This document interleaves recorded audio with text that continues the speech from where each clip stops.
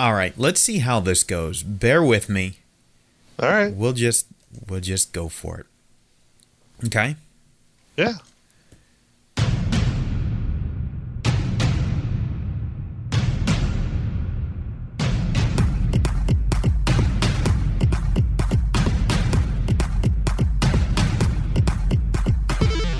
This is Multinew Media.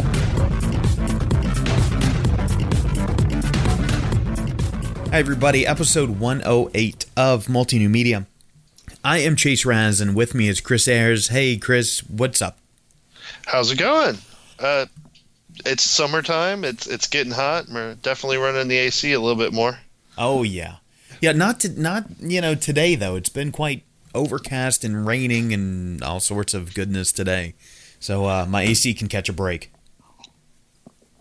Yep, pretty much the same here. It's been a little rainy. Yeah. So, well, I mean, I would hope so. You're only, 30 minutes away from me. So I would hope it's similar weather, although with Florida, you never know. So, okay, here's the idea. For anybody listening, I haven't told Chris much about this episode, and I'm almost wondering if this isn't going to be a Seinfeld-esque episode, because I've got a couple of topics here, but the loose connection, I'm wondering if anybody else sees them or not, and I'm not trying to make it to be some big deal, so let me just jump right in. Chris, what are you tracking in technology news right now? Real question. I'm not trying to put you on the spot for anything. Just what are you tracking? Well, I was tracking when a new game released on the Switch, and I've been tracking the release of some .NET stuff and TypeScript. As far as the big news and stuff goes, I have a good computer and laptop, and I just bought a house and a car, and so I don't really have big purchases. And so other than keeping up with my development stuff and some of the like Azure and AWS releases, I haven't really been following a ton of technology stuff. You know, I like that answer, and this is actually working out quite well in my mind, because that is the idea for me of this episode, is that there is some technology news out there that we want to do a catch-up and talk about for a little bit, but other than that, it doesn't seem that there's a lot of tech news right now. And just to give you an indication of where I'm at mentally, Chris, let me tell you what I mean. If you go to Google News or Bing News or any of the major publications online and look at their technology section, just kind of observe what you see. When I did this today, I saw a couple of things on privacy, most likely as sort of an after effect of GDPR. I saw some hate for Elon Musk. I don't know why there's always hate for Elon Musk. I get it. He can be a jerk, but I mean, okay. I don't know if that deserves to be tech news. And then the real big news, and I do actually want to talk about this a little bit later in the scheme of the world, but news about Jeff Bezos and his worth being, 140 billion today, hitting 150, 155 billion a couple days ago from our recording time at Prime Day. But it just seems like technology reporting has gone, what shall we call it? Reactionary, rather than what it used to be of looking towards the future.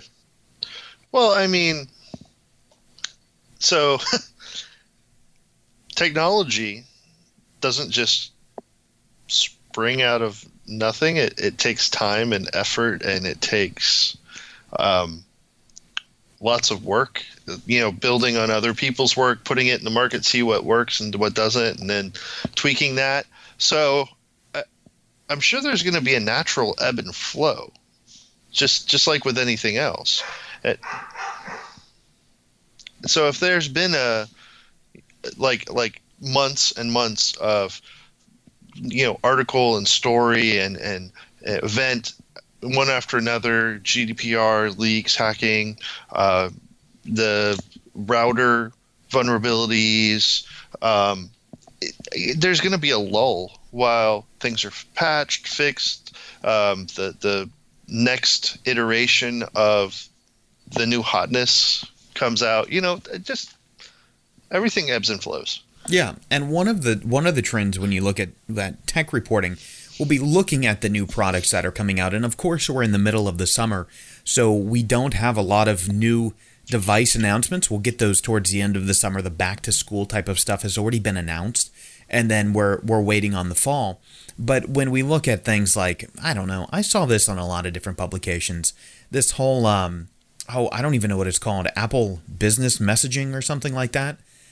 I'm just not impressed with that this year. But turning the attention to where I really wanted to take this, looking at the news, the real intent was talking about the focus on several people like Elon Musk and Jeff Bezos. And Jeff Bezos is the focus of my attention today because that valuation worth $140 billion today, the day of recording for us, so probably thereabout, depending on whatever day you hear this. And my question for you, Chris, is could you scrounge that up fairly easily? If I could. You wouldn't be talking I to would me? already have done that. Yeah. No, I mean, and of course. And considering he was the first person to ever cross 100 billion. In the equivalency in modern times, right? If you go back in time, you've got people who are just ridiculously wealthy. But look, of course, Jeff Bezos can't scrounge that up either. But my question, my point is, I don't know if I could round up $140, much less, $140 billion. Think about that for a moment. I can round up $140. Okay, I'm being a little bit facetious, but here, go with me on this journey. Can you round up $140? Sure. I think most people who are listening to or recording podcasts go, yeah, okay, I can round up $140. What about 10 times that? $1,400. Still doable, right? Yeah. Okay, what about 100 times that? 14,000. Yeah. It's getting a little bit more like, ooh, I don't want to. Right? Right. Are we going well, there's I could buy a used car. To it. And just like with the valuation of Bezos, how much are you planning on liquidating to get to that number? And that's the good key, because if you keep going down this spiral, if you divest yourself of everything, right? Yeah, maybe you can. I think that's the worth of it. That doesn't mean that's how much he can have in like liquid cash or hard currency or some sort of asset. Well, absolutely. And I think with stocks as well, as you start selling stuff, the value is going to go down. Then it's a point of diminishing returns, right? Where, as you start dumping stuff, the price goes down. And I think that's where my head scratch moment was, because as I go through this process and I think, okay, 1,000 times and 140,000, well, there we're starting to get into the value, of a townhome or a small house or something. And you start thinking, okay, now we're at the point where we can't put this together necessarily in cash, but you've got the right viewpoint. What bothers me, coming full circle back to the whole news idea, is the number of people that are out there talking about Jeff Bezos in that, first of all, it's a ridiculous amount of money. I don't know if anybody needs that amount of money. That's not the question I'm trying to answer. But have you seen what I've seen? A lot of legitimate tech press having articles about, and business press as well, what does Jeff Bezos spend his money on? Like, I who don't cares? know. I've never seen that article or articles like that. And if they did pop into my stuff, I would go next. Yeah, but somebody's writing that because somebody's reading it. Somebody's clicking on it in that clickbait. And I think that's the idea. Life is like golf. I'm not saying it's a single player game, but you don't need to compare yourself to anybody else. You need to be happy with your life and the lifestyle you have, or at least, okay with it. And if you're not, you work towards making it better, but you can't despair because someone's better off than you. Maybe they were in the right place at the right time. Maybe their parents were. Who knows? Who cares? Not my problem. Maybe they left a really secure, high-paying job on Wall Street and moved without any clue of where they were going and started an online retail company. And then we have Jeff Bezos again. But again, he did it at the right time. At the right time, even the right people. Once he started adding people in the right location, but that's my point. He can do him. You can do you. I'm going to do me. Oh, this has nothing to do with me and you actually. But who are these people who are reading about what Jeff Bezos spends his money on? Well, who are the people who read about what Kim Kardashian does or whoever celebrity does whatever? I don't. But some people do. I don't know why. Well, I don't get it. I get that. No, I understand what you're saying. It's the same mentality. But what I'm having trouble with in terms of these tech publications is trying to figure out, all right, I understand the demographics of who reads about Kim Kardashian. I understand why they read about Kim Kardashian, even though I don't exactly know who, and I'm not kidding, I don't exactly know who that is. I couldn't pick her out of a lineup. But Jeff Bezos, I know the people who read about Jeff Bezos. I am the people who read about Jeff Bezos, and I can't imagine any, I don't know, is this just technology continuing to spill more and more into the mainstream of people going, oh, he's rich, so he's now not just a technologist, not just a wealthy person, but also, is Jeff Bezos, one of my secret questions, is Jeff Bezos a celebrity just because he's rich? I'm sure he is. I don't know. I mean, I like... people follow stories about autonomous vehicles and, SpaceX and Tesla, and, he gets press for some of the things he did with, like, Australia and the offer to Puerto Rico and the Thai children trapped in the cave. I realize people have said it was a publicity stunt, and that's why when it didn't work or it wasn't in time that he was talking about Flint, Michigan. So he has that I'm a newsworthy person that people want to read stories about, and then it goes, well, who is this person? And it evolves from there. But see, I'm confused about your connection between Musk and Bezos there, because see, before Musk was ever on the scene, Elon Musk. I mean, I can see why. Like, it goes from he's doing all these things to, oh, look, he showed up at this celebrity gala, and who's he dating, and then what's he wearing? Like, I remember seeing headlines about that crap, and I didn't care. Yeah, and that's why it's like Amazon. It's ubiquitous. It's all these people, and who is the person? Like, I can see the relationships. I just don't care. I really don't. I never have. And that's the key. Who does care? Because Jeff Bezos was back in the original, the original .com millionaires club, like with Mark Cuban. So I understand why people know who Mark Cuban is. Mark Cuban has diversified to a ridiculous amount, to NBA, to other types of media. Well, yeah, and not only that. But Jeff Bezos doesn't write for the Washington Post, even though he owns it. Well, so, yeah, Cuban, because he had the TV shows. He was on TV. He was getting into media. He was trying to... Bezos, like, I first heard about him, like, besides Amazon, when it was Blue Origin versus SpaceX. Really? Because... That late in the game? No, I mean, I knew about Amazon, but, like, he's like, okay, Bezos, Amazon, cool. No, but I'm saying you never paid attention to Bezos himself until it was something that was more... sort of interesting to you in the space race portion of it. Yeah. So the whole e-commerce thing was just kind of cool. No. I'm saying I knew about that. I was like, yeah, I see what they're doing with Amazon, but it was more the person behind. Like, I like Amazon. Oh, he's the person behind it. Okay, cool. That was about the extent. That was the extent of it. And then when there's a space race between, like, SpaceX and Blue Origin and Armadillo Aerospace a little bit with John Carmack from id. Like, I was like, oh, that's kind of cool.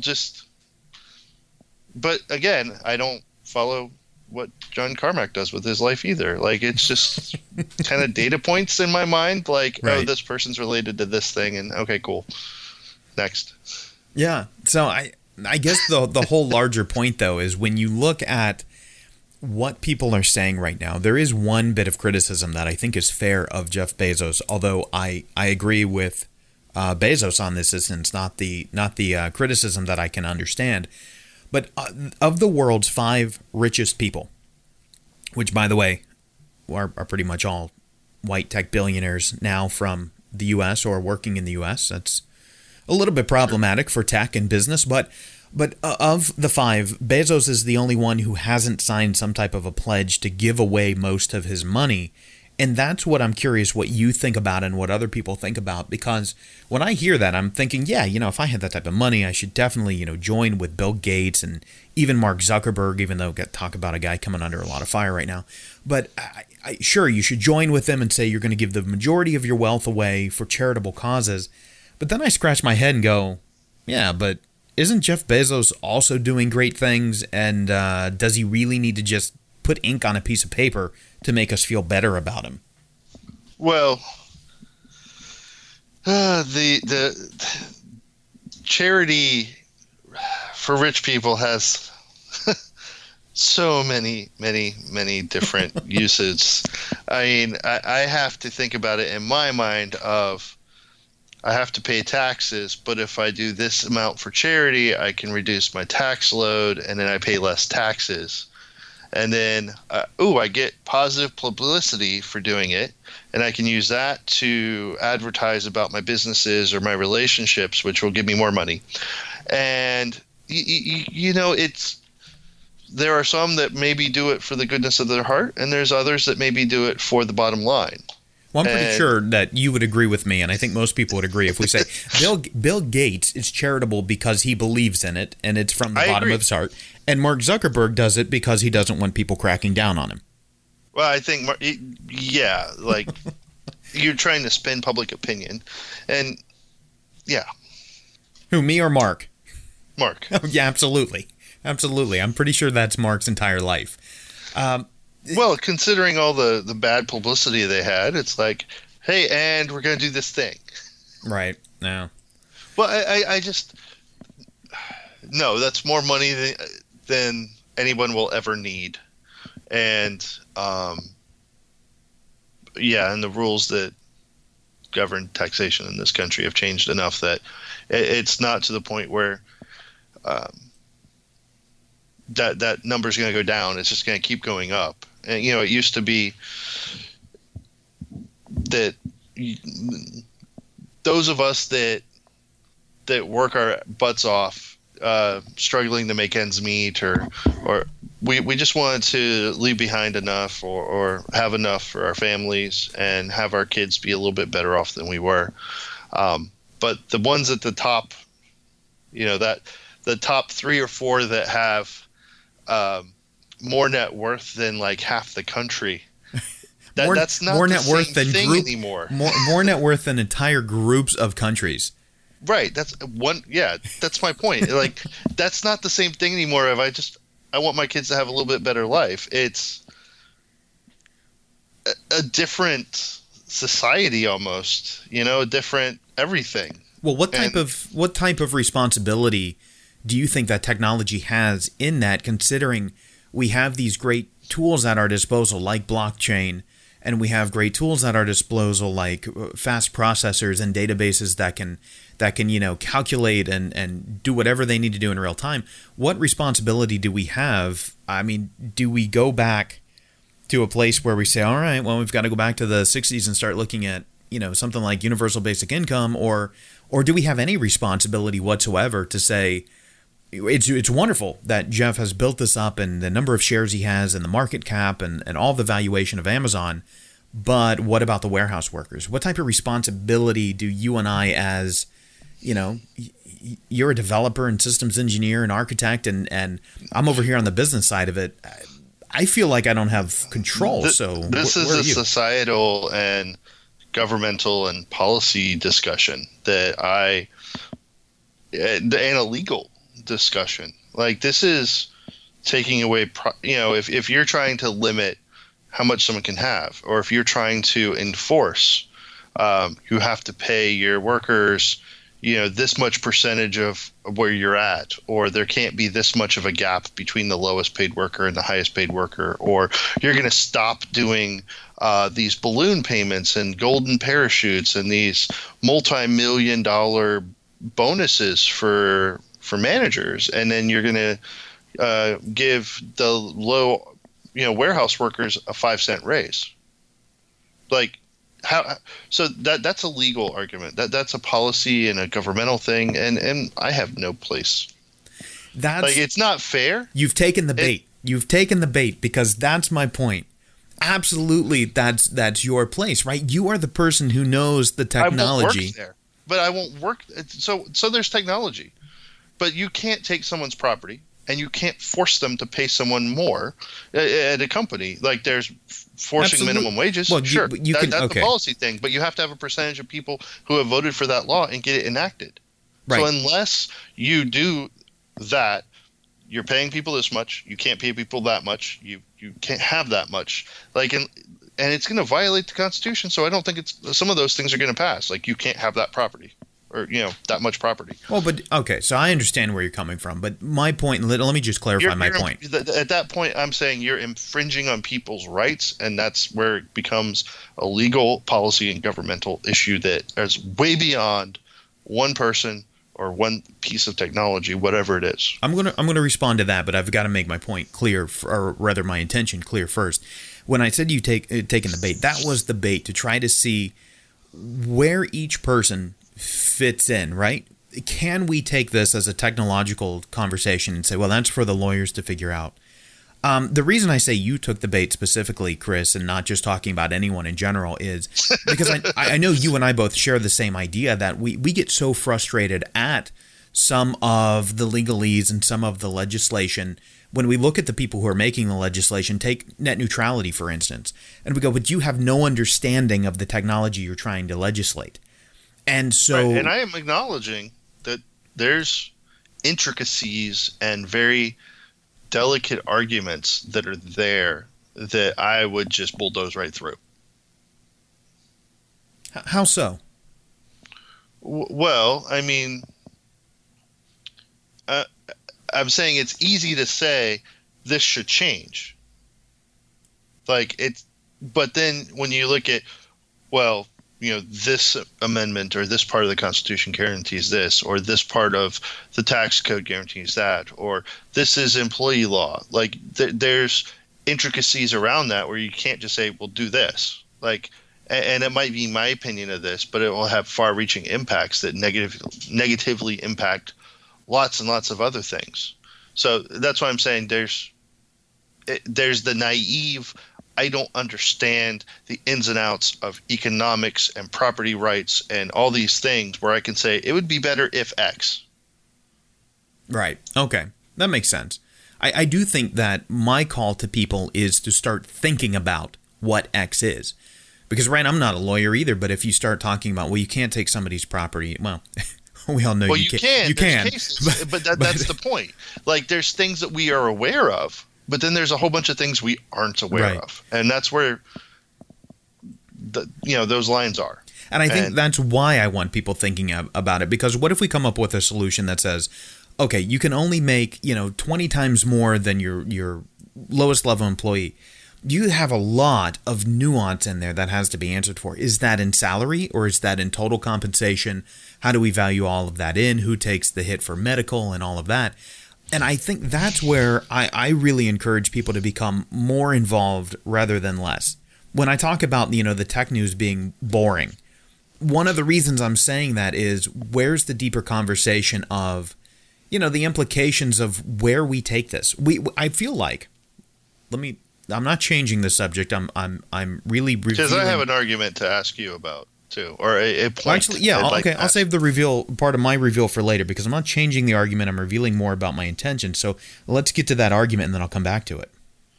So we've been talking about salary, the examples I brought up specifically were regarding salary or ownership. What about contracts and service fees, or dividends, or incentives? Are those capped? So if you're a reseller and you get something from a manufacturer for 10 cents a unit of something, but you get a contract from someone and sell it for $1 or $2 a unit, where you have all this profit. Now, are you enforcing profit sharing? So as the owner of the company, you get 90%, 90 cents on the dollar profit, minus your expenses that you have to pay people. Does that count towards this gap in the lowest earning person versus the highest earning person? Do you see my point? if I'm understanding there are correctly, lots of ways to make money that's not a salary. Oh no, yeah, and that's where a dividend, or like I said, a contract, a bonus, a referral, something like that. Well, I guess while I am advocating for people thinking of potential solutions, I'm not trying to solve it within one brief episode. I know, but and extrapolating, I'm good at poking holes in arguments. I'm sorry about that. No, but that's a good thing. And to answer that question though, honestly, I didn't. This isn't something I have to think about. It's just kind of where I've been forever on it. I kind of have a feeling like if and when something like this ever were to come about, it has come about in other countries, but if it came about in the U.S., which is the market we're talking about right now, then I'm pretty sure it'd be total compensation, because those loopholes, you and I both know them, and we probably only know about 80% of them, and someone out there goes, there's stuff you're not thinking of, but I imagine that'd be total compensation. Okay. Yeah, but I guess that the point isn't, one, tech news is boring, two, Jeff Bezos is rich, three, right? These are just the tools I'm using to go through the conversation. But I think the idea in the back of my head when I wanted to talk to you about this was we, not you and I, we in general, generalistic terms, sort of act like technology has arrived. And I don't mean always. Because you'll hear people say, oh, wow, if this is what we have now, imagine what we'll have in 50 years. Imagine what, 20 generations from now, which is, approximately 500 years? What will they have then? But at this point, when we get in these little lulls, whether it's just from the summer or because we're, fatigued on GDPR or whatever, there's this mindset to go back to of, well, this is what we have and this is it. And, yep, there's a new iPhone coming out next year, and it will have some piece of crap different about it, but who knows what, who cares? Yeah. I mean, as to technology, specifically, not even talking about wealth, just technology. Because I still see a little bit of a disconnect in between how the conversation goes from one to the other, but my just mind the is technology. My mind is a strange place. I know. I think things have moved so far, so fast. 50 years. Like, we've made leaps and bounds, taking computers the size of a room and shrinking them down to your wrist. I think that the next, it's the revolutionary, the disruptive technology that we're kind of all waiting for, and everyone's guessing at what it is. We're kind of in this iterative process where in the 90s, people bought a new computer every 2 to 3 years because it was 5 to 10 times faster every year, and now it's 5 to 10% faster every year. I mean, if you're lucky, honestly. Right. Honestly. And so people are keeping things longer. And so we're waiting on that next, disruptive, evolutionary thing. And in the meantime, we're taking the tech we have and finding new uses for it. That's where all this, we've had the sensors, we've had the GPS, and we've had vision, image detection, and now we're putting it into cars. The autonomous stuff, it's been slow growing, but it's just like now all base models pretty much have like sensors for automatic cruise control, or they have all sorts of technology features that you wouldn't have even thought about 5-10 years ago. I think you stumbled upon the connection. You were saying the connection wasn't clear, but that is the connection. So think of it in these terms. Listen, I get it. I'm being a crotchety old man right here. I get it. I'm sitting here saying, oh, the tech press is being crap right now. But at the same time, I'm also lambasting the people who are clicking on this clickbait, whoever they are, to read about what Jeff Bezos does with his however many actual liquid dollars he has. Who knows what that is. But the connection point is, are we acting like we're stagnant? Yes, we need a pause, but here's the history we just come from. People were talking about virtual reality as if it was some imminent thing for the past 3 years, and fizzle. Before that, it was 3D. Before all this, there's this. Yeah, constant, I remember 3D. I when love it was hyped. I still love 3D, but it's dead, right? This idea, or for the most part, this idea of we have to have this next big thing to go on to.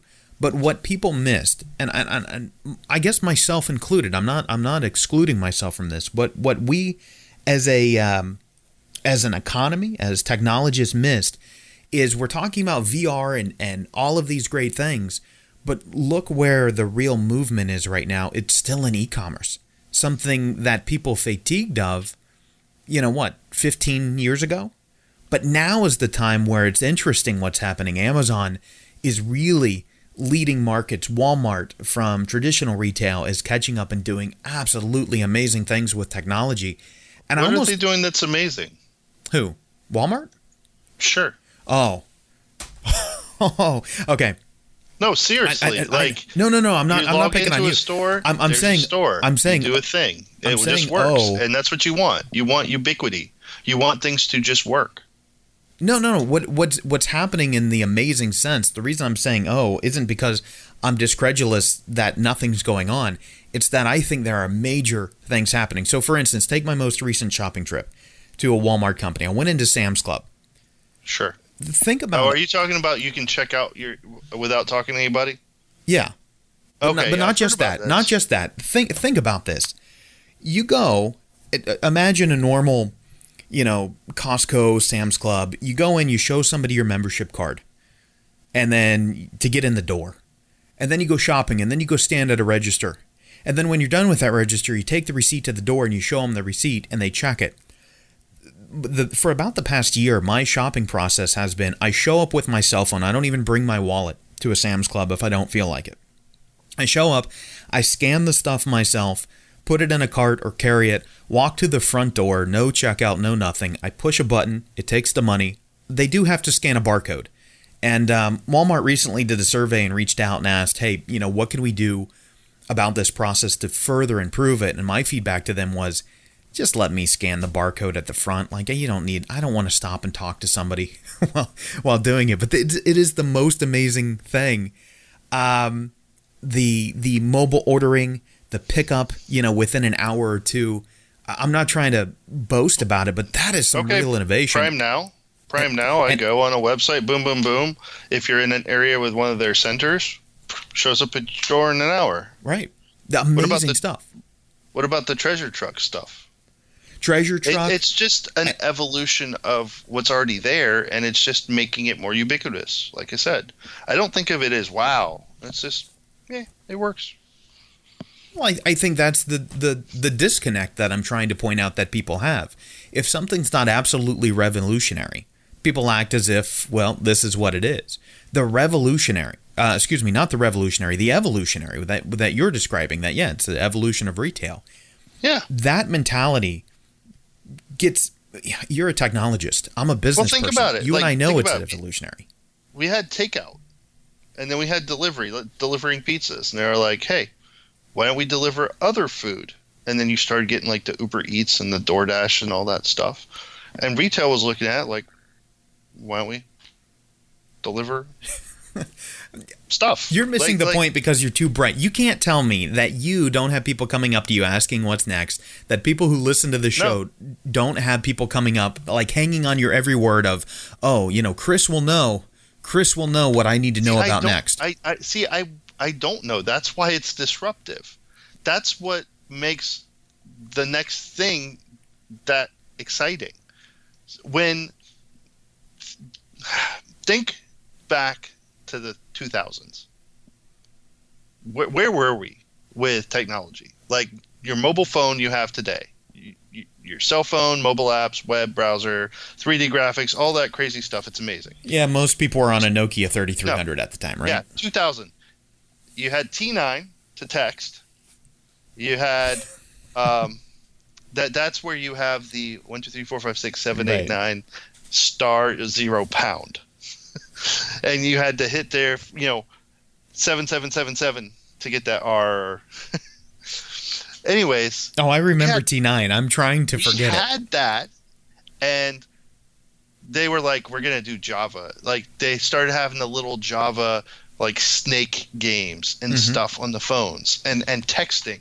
Like, this was the evolution of pagers, from pagers to those crappy cell phones with texting. Like, wow, magic. And the disruptive thing that came was the smartphones. Like, sure, Handspring and Palm had tried to do it.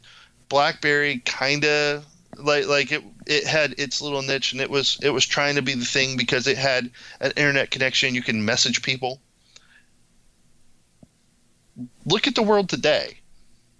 Do you see the widespread hotspots, internet everywhere, GPS on every device, being able to summon cars and food and items to where you're standing within minutes? Like, is that a possibility in your mind, thinking back to where you were standing in 2000? Yes. This is why you and I do what we do. Yes, absolutely. It was an idea in Bill Gates' mind in 1995 when he published The Road Ahead. And when I read that as a teenager, I went, my God, how do people find this insightful? Of course we know this is coming. Like, this is why I do what I do. Are you telling me that you didn't predict all of this? Oh, I knew it was coming, but how it just kind of ballooned and then it was everywhere. It wasn't certain people had it or certain devices had it. Everything has it everywhere. Your car, your phone, your fridge, your washer and dryer. You've got me on one thing. There was one thing that absolutely surprised me. Just floored, couldn't believe it. Late 90s. I probably put a prediction on 20 to 30 years before we'd have the type of screen technology we have now for mobile. The OLED type screen? Right. Having just better than monitor and better than television resolution. You know, you could kind of see where TVs were going to go, that, you know, you shrink cinematic quality down to a, you know. Yeah, that's definitely changed over the last couple of years, because around that time, CRTs were still huge. The flat screen technology was not very good with LED.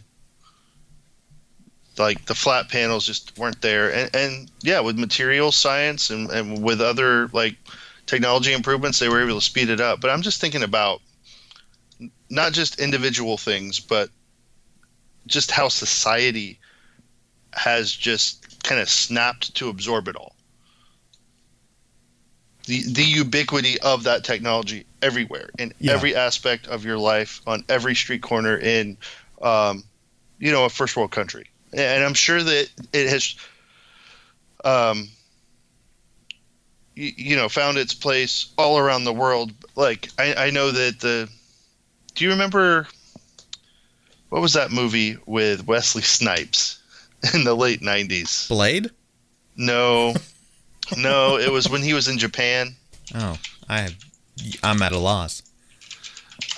It was very cheesy. But most Wesley Snipes movies in the late 90s. Hold on. I'm trying to remember what it was. You'll find it. While you do that, while you look for it, I'll just say that I think we're encapsulating the same thing. And no, there is no central point. It's that we get the sense that we've arrived, and my sense is that we don't have people pushing the envelope, right? Tech journalism is very well established. Tech leaders are very well established. And I think that even technology, even this field that all of these brainiacs tend to gravitate towards, I feel like they're starting to take things as a status quo. Like, Gates is Gates and Zuckerberg is Zuckerberg and Bezos is Bezos. And it's not this idea of, okay, what's the next wave? Not that I'm trying to wave chase, but what's the next wave and how does it impact us? Because we have all of this great research that you talked about now, 20 years of history, 50 years of real computing history that we can apply and say, all right, instead of being in 1960 and predicting that we're going to be the Jetsons by 2000, we can make some more realistic projections, especially in these downtimes, rather than talking about, hey, what does Jeff Bezos spend his money on? Man, he's rich. I remember the movie now. Rising Sun. That was 1993. Oh, early 90s. I don't think I've seen Rising Sun. That's why I don't know. No, but I just remember this because it was like, this was hyping the how advanced Japanese technology was. Like facial recognition in the 90s, and they had video discs, and I think about like those visions of what the future was in like anime. Mm-hmm. And then I look at our society today, and people staring at their phones, people interacting with, like you said, e-commerce in completely different ways. Society's just absorbed it. But I think that when that next disruptive technology comes that we don't predict, that somebody figures out the thing that will make everyone's life better, or just be the thing no one's expecting, and then everybody wants it, that's where everything's going to change again. But are we safe in assuming, yes, of course, there's going to be a next big thing, but are we safe in assuming that, we can wait on that thing? I think that's one of the points of frustration that I'm expressing with how people reviewing and monitoring and talking about technology. We keep looking for, well, there was a mobile revolution and a computer revolution before that, and this and that. Do we even need another one? Can't evolutionary be enough of a change? We have dramatically changed how shopping works between two companies, Walmart and Amazon. Do we have to? I don't think Walmart. Well, okay. Walmart's business model, I think, changed how shopping worked. Well, okay, so I'm adding Walmart in. I'm just saying, on the e-commerce side, I don't think Walmart has been evolutionary or revolutionary. I think they're just following the pack.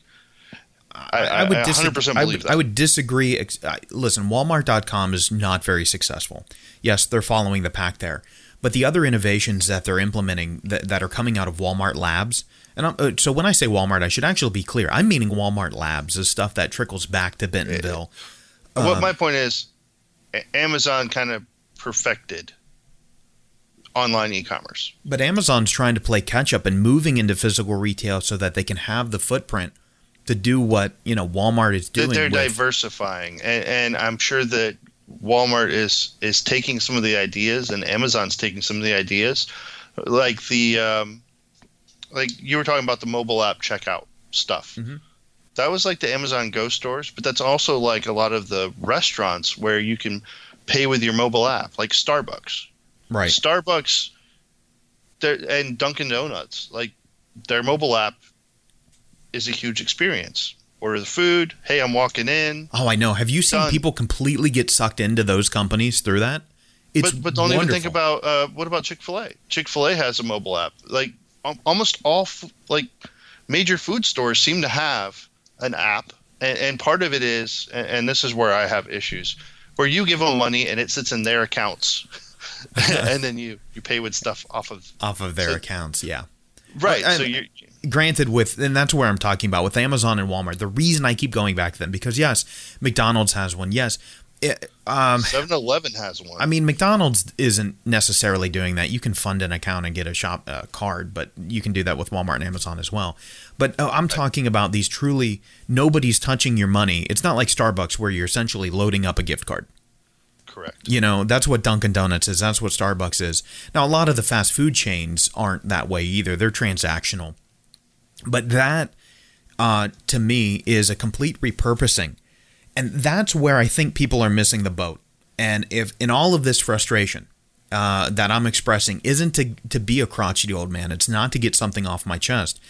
It's to say that somebody out there needs to hear this message, that you do not have to wait for the world to have some revolution, because every revolutionary change is truly evolutionary at the core. We can mitigate it back to evolution. So if you feel in the world of technology that you're waiting on something, stop waiting, just go do it, right? Well, I agree with that. You can't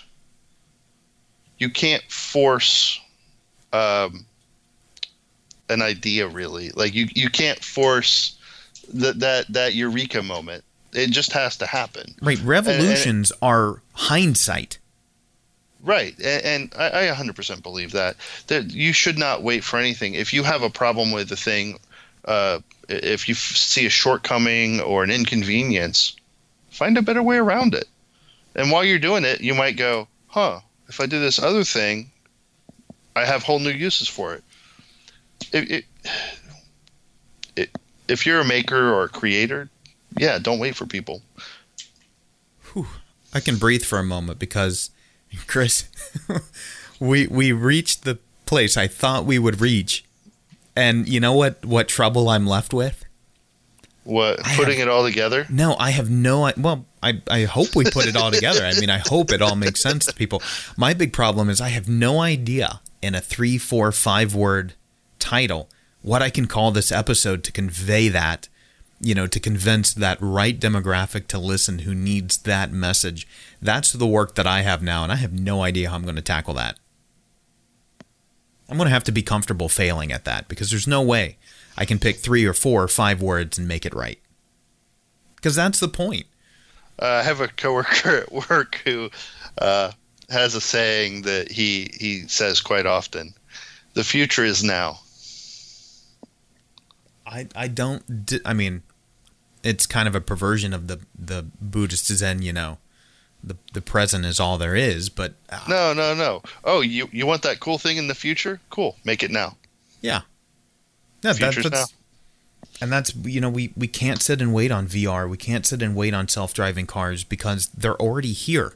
Well, yeah. So one of the reasons I get into, I have an Oculus Rift. I have a 3D headset, and I play around and I dabble with 3D, 3D apps, 3D games, Unity, playing around with engines. And for me, I think we all acknowledge that 3D is something unique, and it has capabilities and it has a use, but we're still trying to figure out what's the best use, what's the best interface, what's the best way to interact with it. And so I play these games and I use these apps, and everyone has a slightly different way to go into the menu, or are you doing motions? Are you doing positional stuff? And I like interacting with that because you can tell they're trying to figure it out. Yeah. Remember the original mobile apps? There wasn't really multi-touch. So there weren't gestures. There weren't pinch and zoom. That grew out of, hey, this would be really cool if I did this thing, and bam. That's where I think experimentation. All of it does come together. You really hit on it in a way I didn't expect with the revolutionary and evolutionary, because no, I mean you really did. That was putting a finger on the thing I was trying to name, and the thing is, all of that was very evolutionary. The revolution is hindsight always.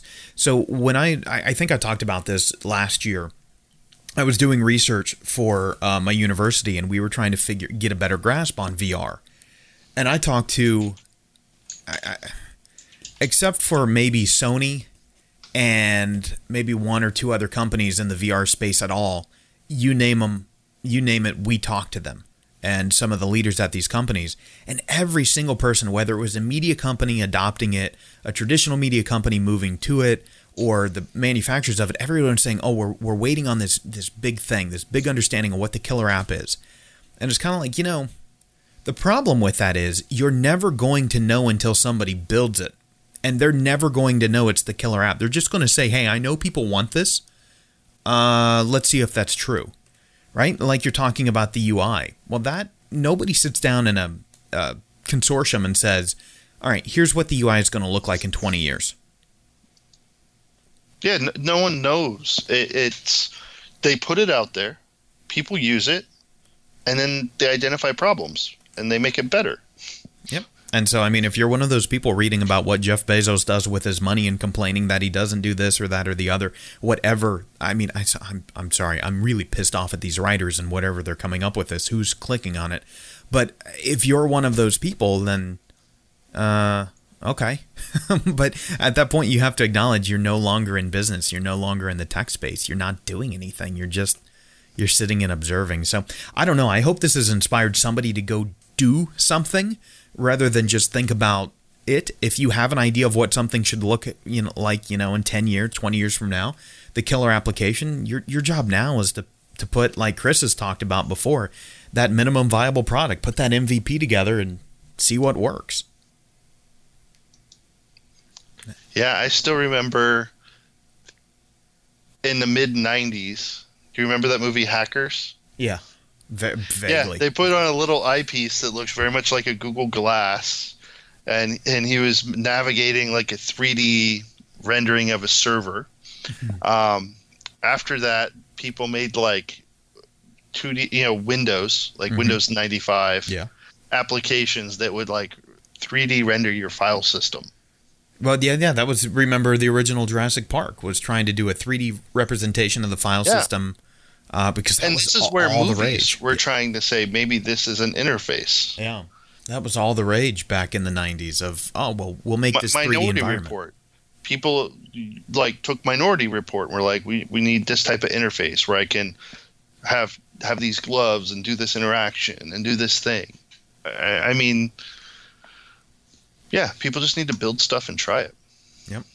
All right. I have no idea what to call it, but thanks for going on this journey with me. I hope it's inspired someone, and I feel, marginally less mad at Tech Press right now. Yeah. Don't laugh at me. I'll laugh at myself. All right. Thanks, Chris. No problem.